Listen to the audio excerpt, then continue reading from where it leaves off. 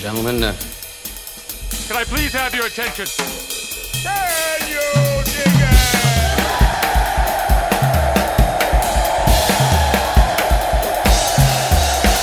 it? Greetings, dear listeners. This is Jonah Goldberg, host of the Remnant Podcast, brought to you by the Dispatch and Dispatch Media. I'm sorry if I'm a little disoriented. I was in Florida for a couple of days for a speech thing and some work stuff, and I just woke up from a nap after I got home, and I'm still all foggy-headed, and I've had that Hooked on a Feeling song stuck in my head now for almost 24 hours because Rachel Larimore put the headline on the Wednesday G-File, Hooked on a Feeling, or at least that was part of it. I guess what was the whole thing? Let me see. Was "We're hooked on a feeling of despair," and then the subtitle was "And high on believing that everything is worse than it is." And I turned out that G-File turned out pretty well, and I got a lot of great feedback on it. Even though I jammed it up pretty quickly, hungover, smoking cigars on a balcony on a rainy day in Fort Lauderdale, so I'm kind of happy with it. And it's sort of been, so I know some listeners don't like it when I regurgitate stuff that I've written, but since this is behind the membership wall, and it's something that's still in my head, and I haven't been able to follow the news with granularity the last couple of days because I've been busy with other stuff, except for some of this January 6th stuff, which I've talked about now on two different podcasts, my own and on the Dispatch podcast. So I don't want to belabor that any further, at least for now.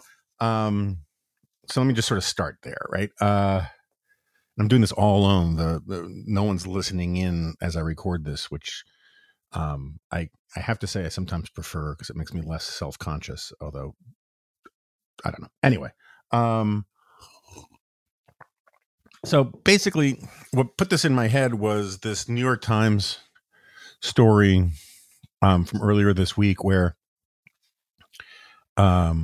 there's this burgeoning field of eco-psychology where basically therapists, psychiatrists, psychologists, I'm not sure, how distributed those different job titles are in this field, but regardless, there are a bunch of people in the helping professions are dealing with a whole bunch of people who are just freaking out about climate change to the point where they have crippling phobias about the future and think that their kids are going to inherit some sort of horrible world that is going to deprive them of even the meagerest offerings of joy or life satisfaction. And I know that I'm sort of a broken record on this, but this is just not true. I mean, like if you follow the science, which is what I keep getting told I'm supposed to do when it comes to climate change, most of the people out there with kids, like if you have your kids in the car listening right now, yeah, you might have some bad weather. You might have, there might be more forest fires. There might be more coastal flooding. There might not, but it's definitely possible. There could be weird things happening with, various animal migrations and animal populations. There are things that we are going to be doing to mitigate a lot of these things. But what it's not going to be is this arid landscape or, CGI movie with tidal waves and, or like what was in The Day After Tomorrow, where all of a sudden, the United States, freezes to subarctic temperatures and wolves from the Central Park Zoo start running through the New York Public Library. Yeah, that's not going to happen. And I mean, so I have this view. Maybe it's because I spent a big chunk of my 20s working for, Ben Wattenberg and hanging around with this guy, Julian Simon. And then I worked for this friend of mine, Ron Bailey. And all three of them were sort of on the beat of pushing back against the most extreme prophecies of environmental doom, which have been occurring in almost every generation to one extent or another for a while now. I don't know about in the 19th century because I don't think we thought in those kinds of terms, but there was other forms of apocalypticism and, in millenarian angst about, what's the whole world going off a cliff, or, redemption coming and all that kind of stuff. Cats and dogs sleeping together. And it just occurs to me, or it just feels to me, that the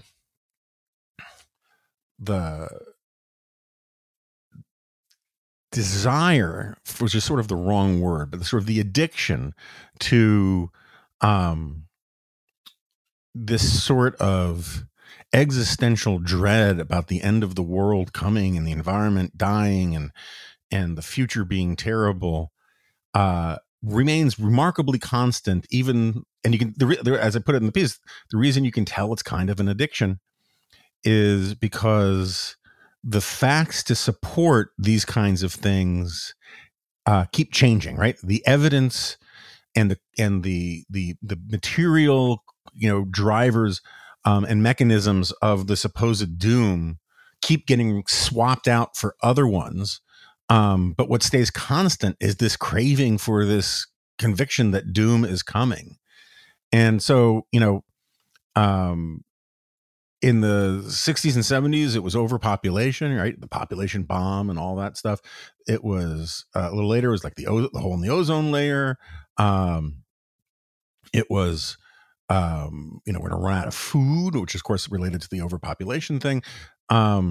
It was pollution in waters and riverways and all of that. It was for a brief period, and I think some guys on the right overplay this, but there's definitely, a cottage industry saying we were coming up on the next ice age. And then and of course there was also nuclear war, which I think taps into the same part of our brain. When I grew up, being subjected to a lot of that stuff about how, we should all go to bed terrified about nuclear war. And I remember, what was it? There was the day after it was the day after, which was this made for TV movie with like Jason Robards about a nuclear war and what it would be like. And then there was a much grimmer one. I think it was called Threads. I should have looked it up, but I didn't know I was going to be talking about this. That they had in the UK that made it over here. But anyway, it's whether it's nuclear war or climate change, there's this sort of constant thing. And the problem is like, overpopulation is now basically nobody's concern unless you're making a Matrix movie or something like that. Because populations, as friend of the podcast, Lyman Stone will tell you, fertility rates all around the world have been dropping for a while. And in most of the industrialized, economically advanced world, they are below replacement. We fixed the ozone hole layer problem. I mean, it's still up there, but they think it's going to be completely closed by like 2040 or 2050. And it's so much smaller now that it's just really not a major concern. We fixed acid rain in the United States. Our air, our water, I was about to say immeasurably cleaner, but they're in fact measurably cleaner because we know how much cleaner they are, and they're a lot cleaner. I follow this account, which I love. I'm a kind of bird nerd. I'm not a bird watcher. I don't go off in the woods and say, oh my gosh, it's a henpecked garbled warbler or anything like that. But I really like birds. I keep my bird feeder going. I'm interested in seeing wild things in urban and suburban areas. And so I follow on Twitter this thing called, I think it's Manhattan Bird Alert. And most of it is wild birds spotted in Central Park. And the thing is, like 25 years ago, I guess, 30 years ago, there were two hawks that lived on a balcony, basically on Fifth Avenue, overlooking like the Alice in Wonderland little park thing in Central Park. And I cannot tell you how freaked out people were. This was they did a 60 Minutes piece on these hawks. Like, oh my gosh, how did they find their way here? This is like a real life Disney movie, wild animals in New York. People went bonkers, including me. I thought it was great. I just was obsessed with it. It was cool. Now it's sort of like, because like Central Park is full of these kinds of animals. There are great horned owls. There are spotted owls. There are hawks of different kinds. There's even a bald eagle every now and then. Hudson River has whales in it. They're bringing back, they're not quite there yet, but they're working really hard to bring back oysters into New York Harbor and the Hudson were once they were just out of control, the best oysters in the country, allegedly. As I point out in the piece, the Cuyahoga River was on fire the year I was born, and now most of it you can fish and swim in. You go across the whole country, just like there were places where people thought, like when I was a kid, if you told me that, you would see whales in the Hudson River again, or that people would talk seriously about, fishing for anything other than these gross eels that people used to fish for when I was, a little kid, you'd see them down over Riverside Park, and pulling out these like olaginous, gross creatures. If olaginous is a word, I might think of oliganius. Anyway, it doesn't matter. Gross, weird eel things. And now there's all sorts of fish in the Hudson. I mean, again, it's a work in progress, but the point is, and this is not some novel insight from me. Greg Easterbrook wrote a book called The Progress Paradox, 20 years ago, talking about how Americans could not really, particularly the progressive left, could not comprehend or process the fact that like the environment was actually getting better. And this shows up in polls, people, the people who think that the environment is getting worse or that the water quality is getting worse, it kind of holds pretty constant, as a majority to supermajority of Americans. And it's just not true. It's just factually untrue. We have more forests in America, particularly in the eastern half of America, than we had 100 years ago. We don't use we don't use wood as a primary source of fuel anymore. We don't, I remember Ron Bailey wrote in one of, because this was his beat for a long time too. Something like 25% of all harvested lumber went for use in railroad ties. We just use wood as the primary source for construction, for transportation stuff. I'm talking about like making the buggies and carts and whatever. We used a lot of wood. We used a lot of forests. We also cut down a lot of forests for farmland because our farming was so much more inefficient. And now, you can walk through parts of Maine, the woods in Maine, and you'll find like the walls from farmhouses that were built 100 years ago and then abandoned because the forests have just reclaimed them.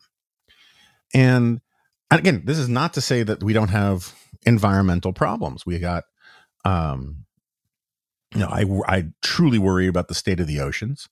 Ocean acidification is a real problem, and it's largely driven by the climate change stuff, and climate change is a real issue. Habitat loss is a real thing. That's less driven by climate change than people want to tell you. It has more to do with like clear cutting Amazon forests for crappy ranches and stuff in Brazil and whatnot. But yeah, we got real problems, and we have real problems in the United States too, still too, in terms of, environmental stuff. But, most of them aren't driven that much by climate change. I guess the forest fire stuff is to a certain extent, but there's also, if you've ever read God and Man at Yellowstone, the way we've managed our national forests for over a century has gotten into a big chunk of this mess. Anyway, I didn't plan on writing about environmentalism, and I didn't plan on repeating this whole environmentalism thing here today.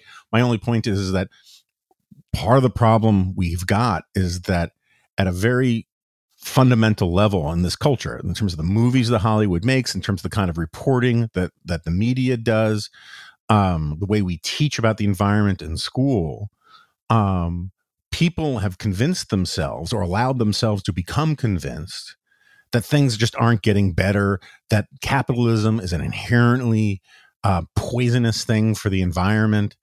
And what's tragic about this is that you would, like in your normal life, I think most people have some familiarity with like the concept in your own life of like stacking up wins, or how success breeds more success. When you're kind of, when things are just going right for you and you're executing on a whole bunch of things, or you get good grades, and then it proves to yourself that you can get better grades, they can keep getting good grades. I mean, this is just a fundamental thing about human nature, both on the individual basis and on a societal basis, is that if you show people that they're making progress, they want to make more progress. And it gives you a sense of confidence that things are fixable. And so, there are things that people want to do to stop climate change I disagree with, and there are things that people want to do to stop climate change I got no problem with. And there are things that people are going to do to mitigate the effects of climate change that are going to be necessary, depending on which scenario plays out. But we don't tell people that we're making any progress, and so that just breeds despair. And you see the same thing in a sort of an analogous way on the right, where, this is sort of my, hobby horse lately. I wrote last week about this too, about how, both sides think the other side is the only one waging a culture war, and both sides think the other side wins all the time. And neither of these things are true. Both sides fight the culture war. Both sides fight legitimate culture war issues, and I think there are legitimate culture war issues. And both sides fight utterly bogus, nonsense, manufactured culture war issues for fun and profit. And one of the great tests of being politically engaged in life is trying to delineate or discern what the bogus culture war garbage is from the real culture war stuff. And I don't want to get down that rabbit hole, but how did I get on this?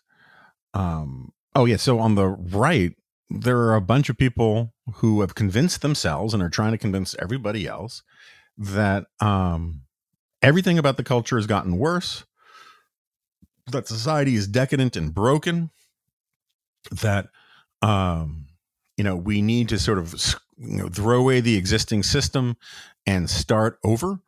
And it's just garbage. There are a lot of things about the culture that have improved. And, it's funny. If you go back and you look at, I don't know, when I must have it here somewhere. It's not one of the ones I threw away. Bill Bennett's book, he did a thing, Index of Leading Cultural Indicators. And, and I was part of a lot of those kinds of arguments back in the 90s as a little policy gnome. And, and there were a lot of those kinds of charts in Wattenberg's book as well. A lot of the things that the people who are saying the culture has fallen apart pointed to are things that aren't that big a problem anymore. Divorce rates, have stabilized, at least for certain segments of the society. For other parts of the society, the problem isn't so much divorce rates as people not getting married at all. People used to think that promiscuity had run amok and is going, that we were becoming too much of a licentious, libertine society with, just wanton sex everywhere. And now, like the bigger, a competing cause of concern now is that young people just aren't as interested in sex as they used to be, particularly among sort of like affluent elites. And Yuval did a great piece for us on the Dispatch a while back about this, that I actually wrote a G-file about. Like, we kind of have a little bit of the Japanese disease where people are just sort of losing their libidos and their desire for that kind of thing. And that's a real concern, but it's not the same concern that we had 30 years ago among the culture warriors, and then there was like crime, which was a huge driver. It was the biggest single driver, I would argue, of the sense that society was falling apart. And yes, crime is coming back now, and it is a major concern, and it needs to be dealt with expeditiously. But, 3 years ago, crime was not a big problem. When Trump came in talking about American carnage, crime was at near 30, 40-year lows. And if the idea is that society has been steadily falling apart because of liberal democratic capitalism or modernity or whatever it is, again, the things that are driving despair for people who sincerely despair of what's happening in society, just sort of like, the environmental things that are supposed to be, exhibit A of these problems, the second they cease being the major problem, they get replaced by something else, but the despair just stays there. And now we live in a media industrial complex where people, make money and get famous by fueling despair. They're basically despair merchants. And so there's this other point I wanted to make about that. I made a piece a little bit that I think is worth pondering, and I heard Pod make a similar point recently. So I'm not a huge fan of Peter Thiel these days, but he had that good point, where basically it's boiled down to, we wanted jetpacks, and instead we got GIFs or something like that, right? Or memes or whatever, or Snapchat. The point being that we have huge technological progress with, manipulating ones and zeros and images and sounds and that kind of thing. But we haven't made as much progress in the physical corporeal world. One of my listeners or readers was very cross with me for using the phrase meat space, which I remember from like Neuromancer or something. I thought that this was an accepted sort of jokey term about the physical world as opposed to the sort of the digital astral projection realm of the metaverse or whatever we're supposed to call it now. But anyway, in the physical world, we haven't had as much progress. Where are our moon bases? Damn it, is the gist of the argument. And I think that, and this was a big chunk of Ross Douthat's book on decadence, and I think there's a lot of merit to that, to this complaint. And when I say complaint, I don't necessarily mean that complaint's sort of the wrong word, because it sort of assumes that if we had just filed our grievance with the right department, the scientists would have invented jetpacks first and iPhone second or something, when in fact you can't really plan this stuff out. But I do think that the fact that we haven't had as much progress in the physical world as we kind of hoped and thought we would a half century ago has created problems, and it's a legitimate thing. But what is sort of amazing to me, or disturbing to me, is how in American culture, first of all, there's just an American culture of sort of, let's just do it, right? Let's just fix it. Let's just make the damn thing. That just sort of can-do spirit is very American, regardless of ideology. And there's also this sort of shocking turn that has come from progressivism, which is that progressivism, since, I don't know where you want to start with, who invented progressivism, but let's just say, for the sake of argument, it was Auguste Comte, the French philosopher who coined the phrase sociology and was the founder of positivism. He was also the founder of this thing called the religion of humanity, which was super creepy, and that Herbert Crowley, the founder of the New Republic and the author of The Promise of American Life, was literally born and baptized into the religion of humanity. And it made scientists into saints and whatnot. But anyway, we can go down that rabbit hole another time.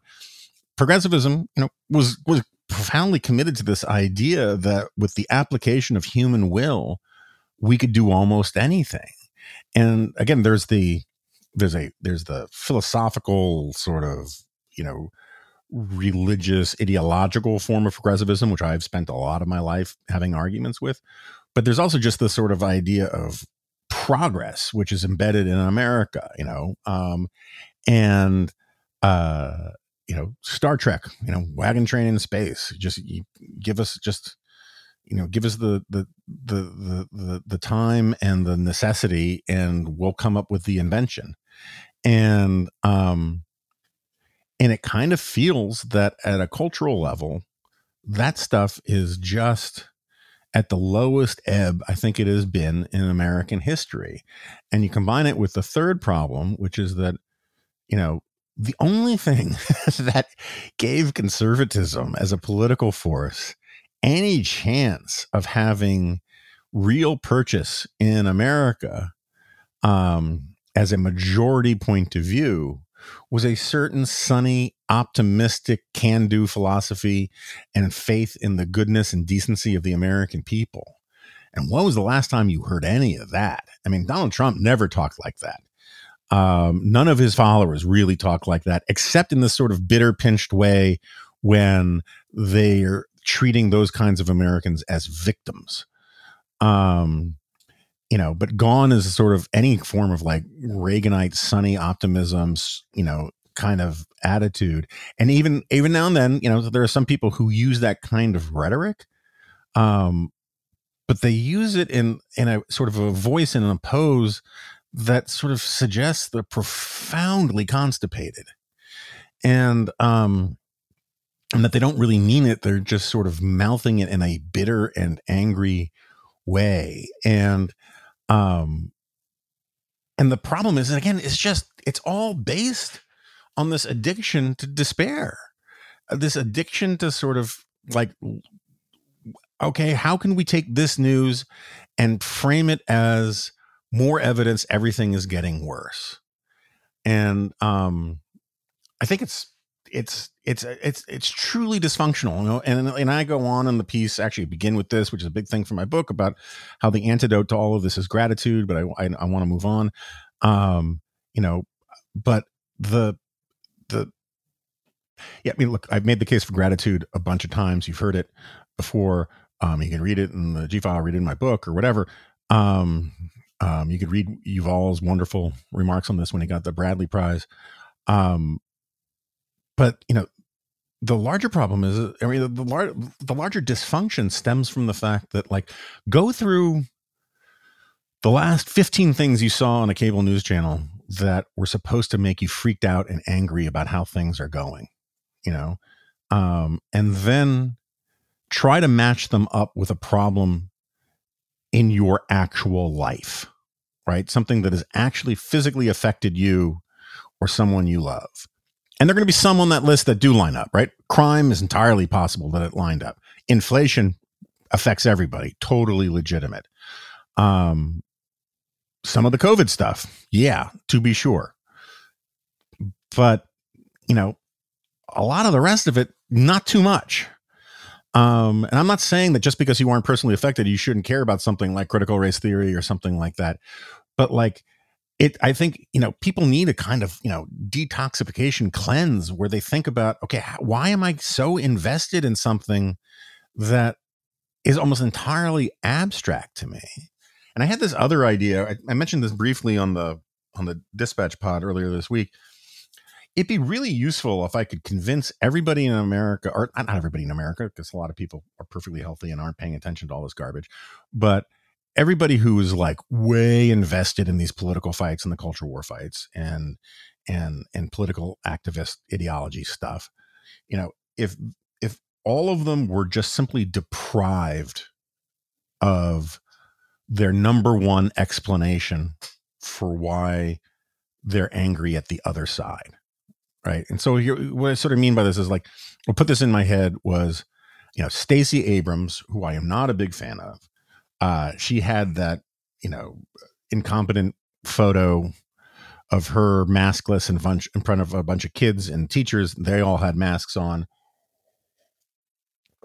She got an enormous amount of grief for it. She deserved to get grief for it. Maybe she got too much grief for it. I mean, again, it was symbolically incredibly dumb and politically incredibly dumb. But again, did it affect you in your real life that much? If you have kids in school, yeah, okay, fine, whatever. But she deserved grief for it, and she deserves criticism for it. And what she should have done is just simply say, I screwed up, and move on. And she did eventually say, I screwed up, and move on. But before she did that, she had to lash out and basically say anybody who was criticizing her was, a dishonest, evil hack and, vaguely racist. How dare you do this during Black History Month, all that kind of stuff. And for Stacey Abrams, racism is almost always a go-to first response for any thing that bothers her or anything that's criticism. You hear this all the time. And not just, I don't mean to single out Stacey Abrams. I mean, just sort of, we can give you chapter and verse if need be, but there are a lot of people who really, whose go-to explanation for almost everything bad that they don't like from the Republicans is racism. I mean, I remember when, what's his face, Lawrence O'Donnell, I did a piece for National Review about this, where Lawrence O'Donnell insisted with a kind of like condescending, you fools, why would you even be skeptical of my brilliance in making this insight. Kind of, I was really arrogant, where he said that when Mitch McConnell at the 2012 convention made fun of how much Obama golfed, that this was a veiled dog whistle to associate Barack Obama with Tiger Woods, and this was racist for a bunch of different reasons. There's that kind of stuff, right? It's just so easy for people to go immediately towards racism. So what if, sort of like, and like, I don't know, and like what was it, Rocky 2 or Rocky 3, where Mickey forces Rocky to learn how to fight right-handed. He ties his left arm to get rid of his southpawness, or any of those like wax on, wax off kind of things. What if like you just told people, even when you're really sure that it's racist, that so and so said whatever, that you have to go to the next explanation down on your list. Same thing with like, for conservatives, this is because they're Marxists, or they're socialists, or they're communists, or whatever. Because odds are you're going to increase your accuracy rate pretty well simply by not using your go-to rhetorical card, because it is so overused by these things are so overused by so many people. And if you convince yourself that you have a singular explanation for all of the evils in the world, first of all, you're going to miss the humanity of a lot of people. But second of all, you're going to, as another way to sort of feel despair, because of like, if you honestly think that, oh my gosh, they didn't use, I don't know, that they didn't use gluten-free flour because they're racist, then you're really going to think that like racism is everywhere and in everything, and is not fixable, and is only going to get worse, even though, much like with the environment, this country is so much less racist than it was 50 years ago by almost every conceivable metric. And yet you talk to people, or you listen to the kinds of people who dominate, racial talk in America, and to listen to them, things of, that not only is racism endemic and systemic and institutionalized in America, but it's getting worse, right? And that the forces of white supremacy are rising, which is so insane for a country that used to have slaves over 100 years ago, and had institutionalized legal segregation, half a century ago, a little less, a little more. To say that things are getting worse when it comes to race is just insane. And it's a sign that you are addicted to this doom and gloom stuff, rather than to, following where reality is taking you. All right, where else to go? Speaking of despair, I should at least acknowledge it. I'm definitely not going to get big into it, but this week marks the anniversary, I believe the 11th anniversary of my brother's passing, and I was up in New York. Up at my mom's house earlier this week, and looking at old pictures and stuff, not tied to the date, just because I was there for other stuff. And I don't really talk about this too much with my mom, for I think understandable human reasons. but there's really almost nobody left out there for me to talk about my brother to. And I just sort of feel like I should acknowledge it somewhere because he is not forgotten. Also, by the time you listen to this, it will be my daughter's birthday, which is very exciting. I will tell you next week about the exciting birthday present we got her. Even though we will not be there to give it to her. It's very exciting. It's very exciting. I hope it works out. Stay tuned. And so what else to talk about? All right, I guess I'll talk about the CNN thing. As you can tell, I'm kind of reluctant to do it. I have not followed. A bunch of people have tried to say, oh my gosh, did you see what so-and-so said about you? Or, have you seen how people are losing their minds over this? And my standard answer has been no, because I don't want to see it. Not because I'm afraid of it. Or I particularly, at this point, the people who have turned me into some sort of demonic figure or some sort of, whipping boy or straw man for their various causes, I have so little respect for them that I don't actually, as a matter of self-esteem kind of thing, give a rat's ass what they have to say. I mean, there are websites out there that have dedicated tags to me and David French, because they've kind of turned sort of their bullshittery into a sort of a cottage industry of fan service. But the reason I don't pay attention to it is because the thing I'm afraid of is that I'll respond, that I will be, annoyed or exasperated by the bad faith of it all, and then lower myself into this stupid, punching down kind of thing, or letting people think that, it got under my skin. And in part because it does sometimes get under my skin if I see it, because I just get so exasperated by the cravenness of some of it. And, look, I'm sure for some people it's totally sincere. They don't like me. I can live with this. I've been doing this stuff. I've lived a life with lots of people disliking me for a very, very long time. And I got a pretty thick skin for that kind of thing. But some of the people I know who engage in this kind of stuff, I know how they behave in private. I know a little bit more about where they're coming from in real life and the cynicism that informs a lot of what they're doing, and the careerism and opportunism. And sometimes you just feel like, why should I let these people get away with this kind of thing? And so I'm just I'm not going to pay attention to it. They don't deserve that much room in my headspace. But, they're also sincere people. And I've heard from a bunch who, are stunned that I would sign up with CNN. So first of all, I guess I should start by saying, contrary to what a lot of people seem to think, I'm not working for them. I'm not an employee of CNN, just as I was not an employee of Fox. It's a contributor agreement. This is what basically everybody who's not,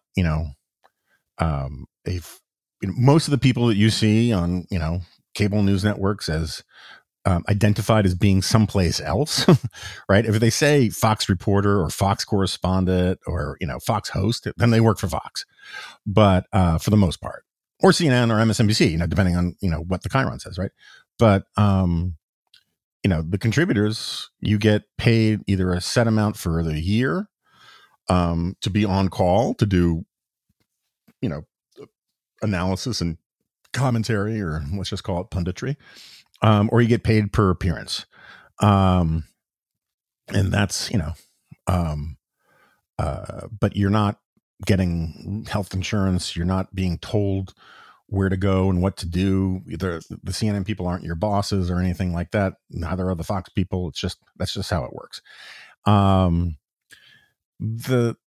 look, there are a bunch of people how could you possibly work at CNN? You've criticized CNN in the past. Yeah. And I frankly plan to criticize people at CNN in the future. And if I get yelled at by CNN people for, pissing inside the tent the way I did at Fox, I'll deal with that, as it comes. But, the fact is that, there's an asymmetry between, what was asked of me at Fox versus what I I'm in good faith believe is asked of me at CNN. At Fox, basically, I was not allowed to be, I shouldn't say allowed. I was not encouraged or given the opportunities to be my whole self. Like when I would disagree with something, it's funny, for 5 years, people would be like, well, if you disagree with Hannity so much, or if you disagree with Tucker so much, why don't you go on their show and say it to their face? And they make it sound like I'm the one reluctant to engage in a debate, when the fact is that they control their shows. And when they refuse to have somebody on their show, or when somebody doesn't appear on their show, the primary reason for it is because they don't want them on. Hannity does not have people who really disagree with him on his show. And neither does Tucker. Tucker, Tucker at least has people on to grill and have combative interviews with.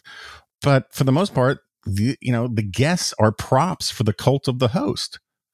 So I was friends with Tucker for 2 decades.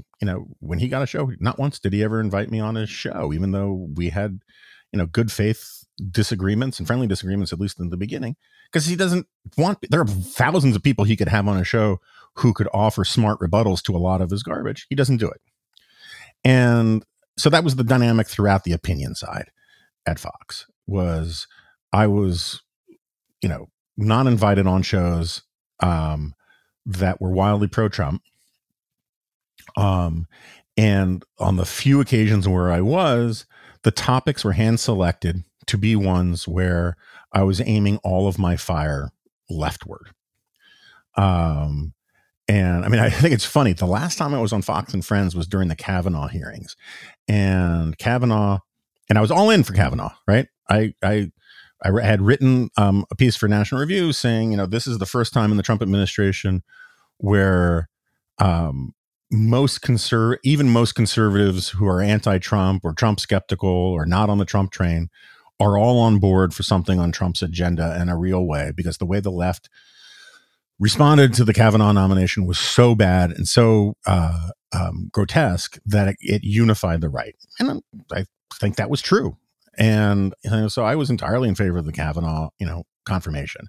And so they had me on Fox and Friends, and Pete Hegseth gets in my ear during the commercial break. And it was Fox and Friends weekend, I guess, and gets in my ear in commercial break and says, "John, it's so great that you're on the Trump train now," or something like that. And I was like, "Hey, Pete, I'm happy to talk about the topic you guys booked me for, but I'm not on the Trump train."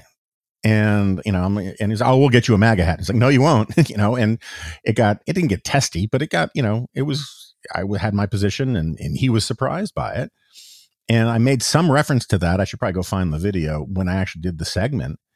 And that Campos Duffy person, apparently afterwards, went on a tear about like, what more, why in the world, is Goldberg still, critical of Trump? What more does he want? Yada, yada, yada. And that was the last time I was on that show. And so part of the problem I had was that at Fox, first of all, there's an asymmetry in the actual content, particularly the Fox Opinion side content that was coming out. The anti-vax stuff, I think, was reprehensible and in some cases just sinister, if not just plain evil. There was, of course, the Patriot Purge thing, which I've talked about, more than once, which I think is different than other sort of normal ideological excessiveness. It's a fundamentally pernicious, bit of agitprop, and I found it profoundly offensive. And by the way, so do a lot of people at Fox. But the basic dynamic was that I couldn't, that I felt like I was lending my name and imprimatur or whatever, or reputation, in aid and support of a lot of stuff that I didn't just disagree with. I'm going to disagree with God knows a lot of stuff at CNN. Probably quantity wise, I'll disagree with more stuff that goes out over CNN's airwaves than I did with stuff that went over at Fox's airwaves. But Fox, whether it admits it or not, is the primary driver of what defines conservatism and the alleged principles of the Republican Party these days. And for me to go on as a conservative and virtually never be able to get in a contrary word about the immense amount of garbage that went out over the airwaves over there. It felt like I was lending my name to it. And it just got incredibly frustrating. And particularly when I'm taking money from them and I am, it's not that I just couldn't piss inside the tent, as Ailes used to call it, and criticize people by name. I wasn't given an opportunity to really criticize the ideas that were being peddled. I would get asked questions that were almost entirely about things other than Trump and the MAGA stuff. And if I were to somehow like cram in anti-Trump stuff in the context of what I was brought on to talk about, I would look like I was obsessed with Trump. It was like a setup. I'm not saying that was the intent, like to set me up or entrap me into looking deranged about this stuff, but that was just the way the dynamic worked. And I felt like I couldn't keep taking money. I couldn't be running, helping run the Dispatch, which was founded on a sort of sense of principles. I felt like I couldn't be honest to myself or the public in that kind of context. And it's funny, I'll just, give you an example of this, because I'm surprised that it's as hard for some people to grasp as it is. And I'm not saying in a condescending way. It's just, I think there are people who, if you're not in this business, a lot of these sorts of considerations have just never occurred to people before. And frankly, for a lot of people in this business, these kinds of considerations have never occurred to them before. But I just give you an example. The other day, Martha McCallum, who I like, was sitting in as host for Fox News Sunday. And during the panel, the whole January 6th resolution thing came up, or maybe it was the Mike Pence thing or whatever, but I think it was the January 6th resolution thing and RNC resolution thing. And Martha goes to Juan Williams to answer the question about that. And I'm not making any speculation about larger motives or any of that kind of stuff. I'm just saying that's the kind of dynamic I was used to. So here goes Juan Williams, and he criticizes, as one would expect, the RNC for what it wrote about January 6th being legitimate political discourse, yada, yada, yada. And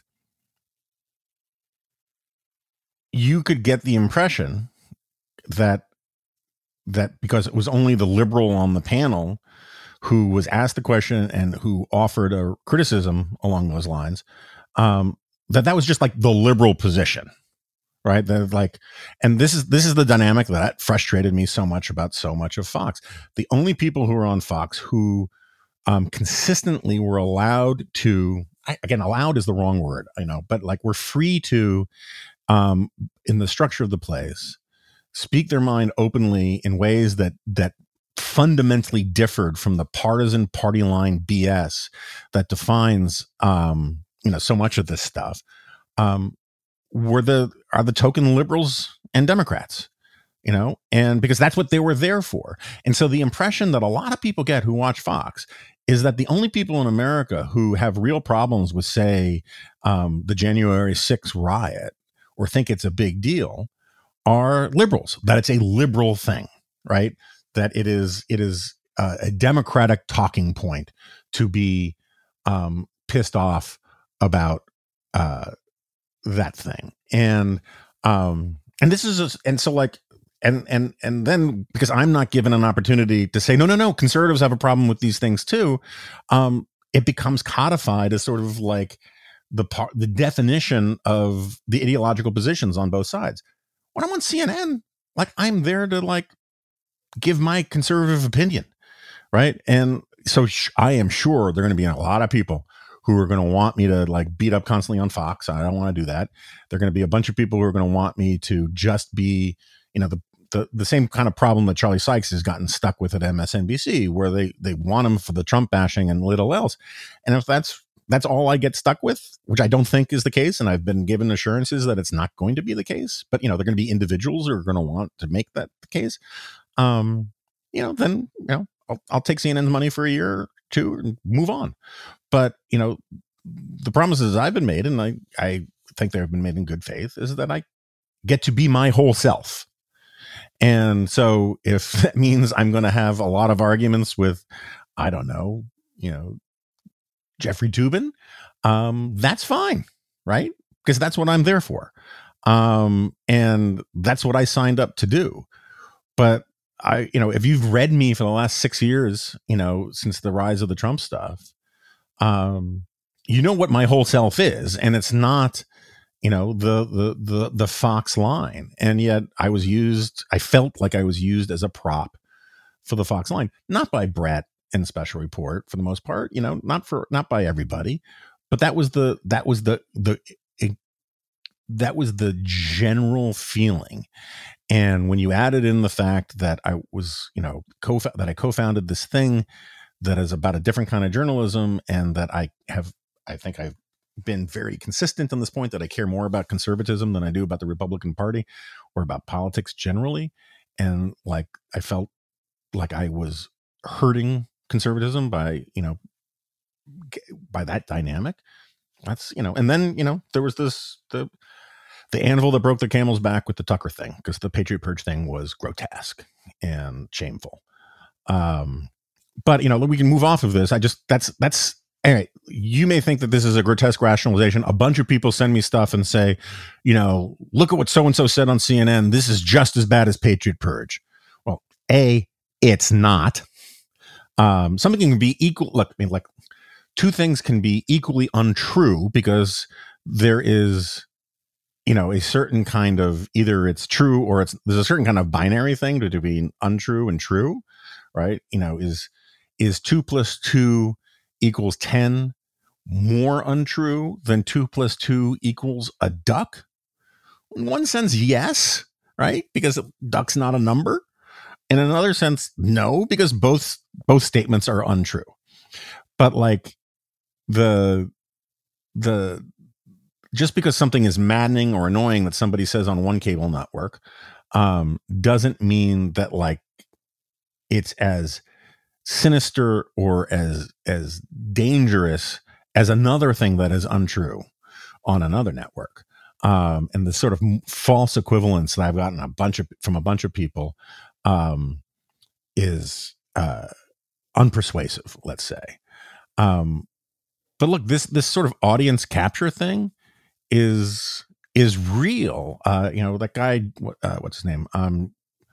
Josh Hammer, after January 6th, that Christian Vanderbroek guy he spends a lot more time on Twitter than I do.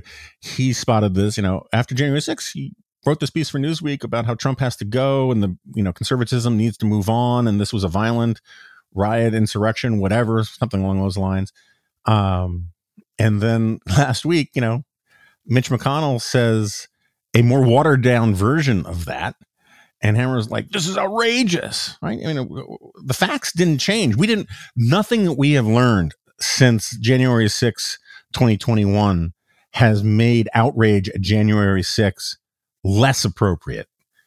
Nothing we've learned about Trump's effort to steal the election have pushed towards exoneration of Donald Trump. Virtually all of the facts that have come in have made the case against Trump more ironclad. So if you were outraged on January 6th by what Trump helped incite or by the actions of those people, and now you're not, it's not because the facts moved you that way. It's because of mass psychology, partisanship, or some other incentive structure has moved you that way. Open challenge to anybody to provide me with like a list of facts that make, that make January 6th and the effort to steal the election that Trump launched well before Election Day, more trivial. Show me where the evidence has accumulated that suggests that Trump has been unfairly maligned. I'd be very curious to know what it is. On this point, if you want to blabber at me about the Russian hoax, fine, I'll concede it. But that's not the point. The point is a whole bunch of people, like Kevin McCarthy was outraged. Lindsey Graham was outraged. Lots of people were outraged on January 6th. Now they're not. And my point is they're not, their lack of outrage now has nothing to do with following the facts and everything to do about being captured by an audience or terrified of Trump or partisan, self-interest. And there was this, I do not like beating up on Hugh Hewitt because I like the guy personally, and he tries very hard to be charitable to us, and he's a member of the Dispatch. And but one of the reasons why I criticize Hugh from time to time is that, unlike a lot of people, he has this thing about actually being honest about his motives from time to time. And, so he had this conversation with Chris Christie last week. And Chris Christie, everyone's been dunking on Hugh, and I think deservedly for the most part. But Chris Christie's behavior on this thing, was grotesque. But I just have a lot less respect for Chris Christie than I do for Hugh. But Hugh asks him about the January 6th stuff. And Chris Christie, who, when he's on ABC's This Week, is pretty critical about Trump and January 6th. But on this, he's pandering to the audience, and Christie is like, this is about, he pans the media's obsession with it. And says about this is Chris Christie says, their cause is the cause of the Democratic Party.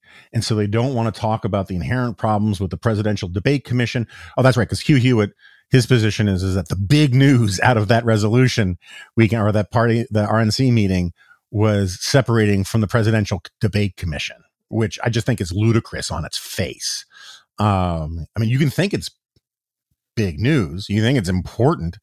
I'm not really sure that it is, but like the idea that like it's a bigger deal than the censure resolution, legitimate political discourse thing, I just think is nonsense. But anyway, that was Hugh's position. Chris Christie bought into it. And then Hugh says, I never talk about January 6th because I like my audience. I don't want them to turn me off, and they're bored. They do not like it. It is illegitimate. Hewitt told Christie. I'm reading from the Mediaite write-up. And then Hewitt continues, I'm just curious. Do you think the blue bubble knows how absolutely uninterested America is in the January 6th Select Committee, which is actually a rump parliament gone wild? And then Christie responds, no, I don't think they have any idea because they live in their own world. Well, first of all, screw Chris Christie, because like he says what the blue bubble wants to hear on this kind of stuff quite a bit when he's on ABC and when he's talking to the mainstream media. But like, I just think this is just like incredibly damning of the talk radio model. And I don't think everybody follows this model. I think Guy Benson does a good job about talking about stuff that his audience doesn't necessarily want to hear. But like, I'd have to go back and look and see what Hugh Hewitt said about January 6th and the Eastman memos and all of these kinds of things. But my view is that he, as a fan of the Constitution and as a lawyer, should be disgusted and outraged by what Trump and his minions tried to do. And the idea that somehow you substitute your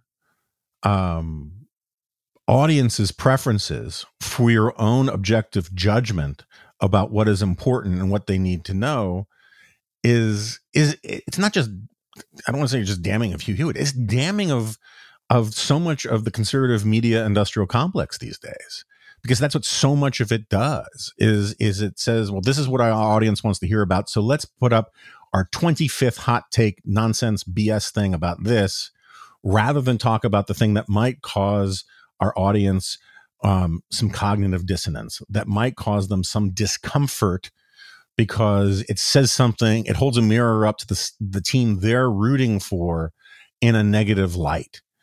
And so, yeah, I absolutely believe there's a blue media bubble, to be sure. But Hugh is admitting right then and there that there is a red media bubble, and that he is helping reinforce it by refusing to talk about things that his audience doesn't like. And I got to say, look, again, I like Hugh, I really do. But the pose of saying that he doesn't bring up stuff that his audience doesn't want to hear about. I mean, like, part of Hugh's thing, and look, I'll admit it's part of my thing too, is bringing up weird and obscure things that the audience doesn't know about, and putting your own personal argument about why it's important. And the idea that the only way this is defensible is if you actually believe the January 6th and the effort to steal a national election based on a lie is in fact unimportant and trivial. Now, he may be right as a matter of political analysis that people don't care very much about it. I think that's probably true in the sense that, if the Democrats go forth and try to make the January 6th stuff the centerpiece of, or the effort to steal the election, the centerpiece of their, midterm election strategy, I think they're going to get destroyed. I think they're probably going to get destroyed anyway. But there's a difference between what plays well as a political issue and what is actually important. I mean, like, debt and deficits, I think, are super, super important. I don't think they play really well as political issues in campaigns. That doesn't mean they're not super, super important. It doesn't mean we shouldn't spend any time talking about them. And anyway, so I think this is, again, I feel bad about beating up on Hugh, but again, I think this is emblematic of the problem. There was actually I've mentioned it here before, I think. There was a great exchange. I'll see if we can get it in the show notes, between Mike Gallagher, the radio host, and Guy Benson, who I mentioned previously, and who I like and respect. And Guy got into this big argument where he said, my duty to my listeners, I'm paraphrasing, obviously, this was like 5 years ago. My duty to my listeners is to show them the respect of telling them what I actually believe, and walking them through why I believe it, right? Sort of offering honest analysis and opinion. And Gallagher's response, which I think was sincere, was, no. Your obligation is to articulate and reflect the views of your listeners. And look, in some realms of life, I think that these are interesting, contestable perspectives on what the role of certain public figures are, right? It sort of mirrors in an odd way the trustee versus delegate model of representation. If you recall, I think I talked about this with Dan Crenshaw a bit, and with Kevin Kosar, because this is a dorky podcast. The political science, distinction here is that the trustee is someone who you elect to, a trustee. The trustee form of representation is sort of Edmund Burke's letters to the electors of Bristol, where Burke says, look, you didn't send me to Parliament just to do whatever you tell me to do. You sent me to Parliament to use my faculties and my reason and my judgment to the best of my ability. And if you end up disagreeing with me, well, then you can get rid of me the next time I'm up for election. But I'm going to do what I think is right as I see it. The delegate version of representation is what it sounds like. It's no, you're just simply there to do what you're told to do by the people who sent you there. And I think that a lot of Americans in politics like to think that they believe in the trustee thing, but actually believe in the delegate thing when the trustee they send disagrees with them on something that they really care about.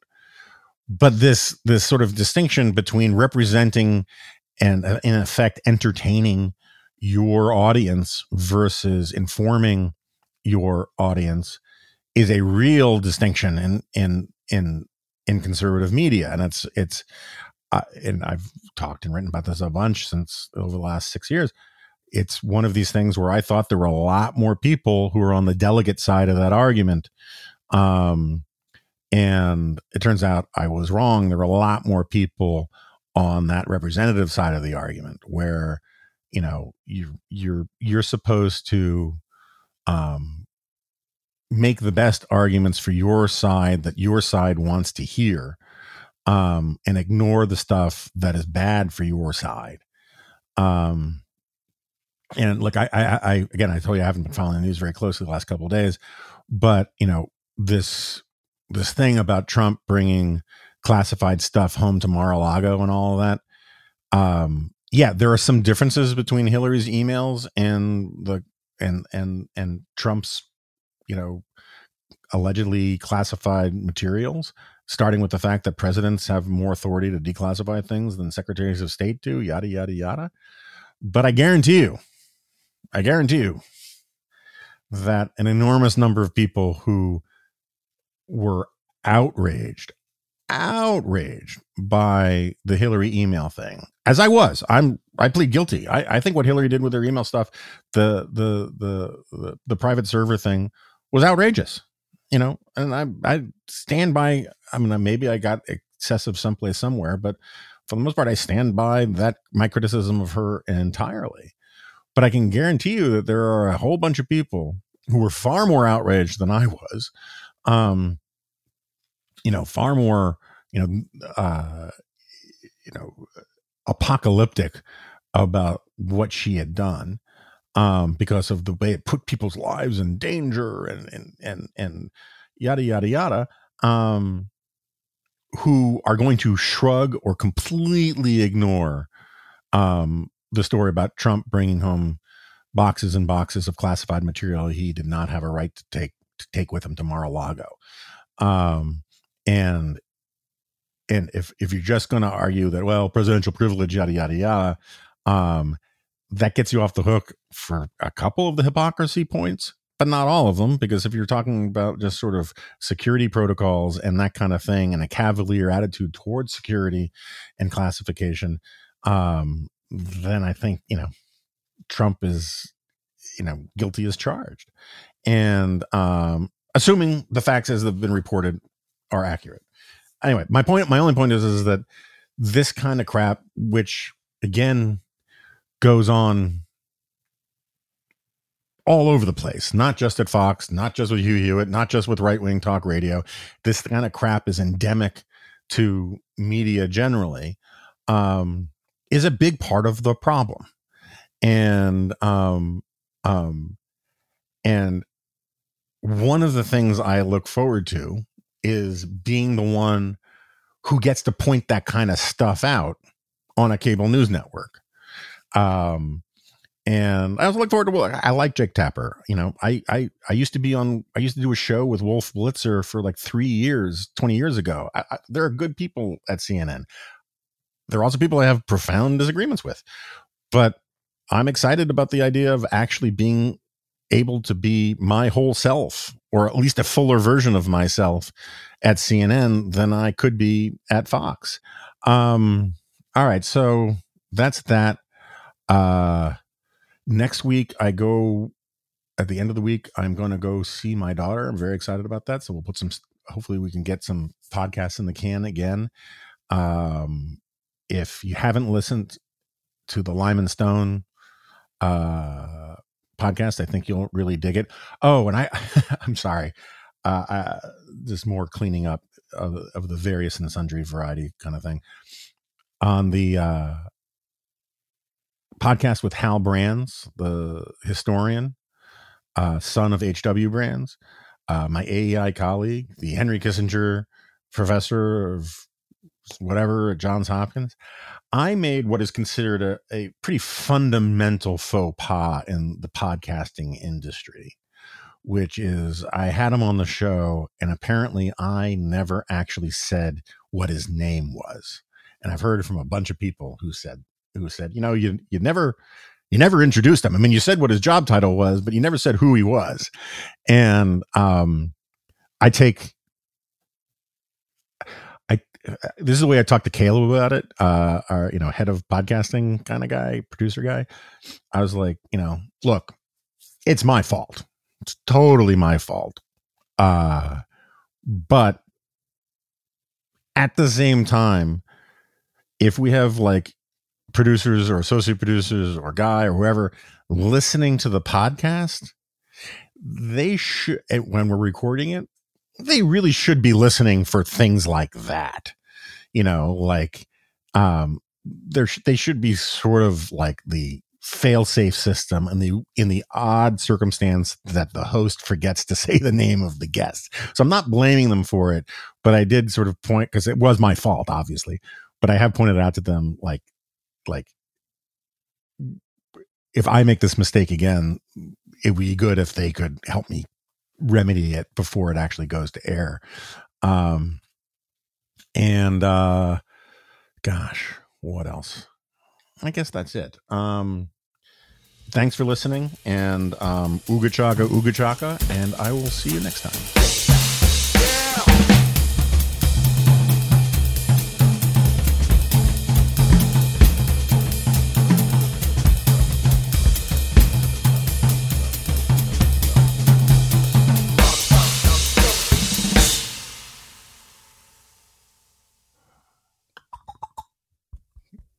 Testing. Wavy line.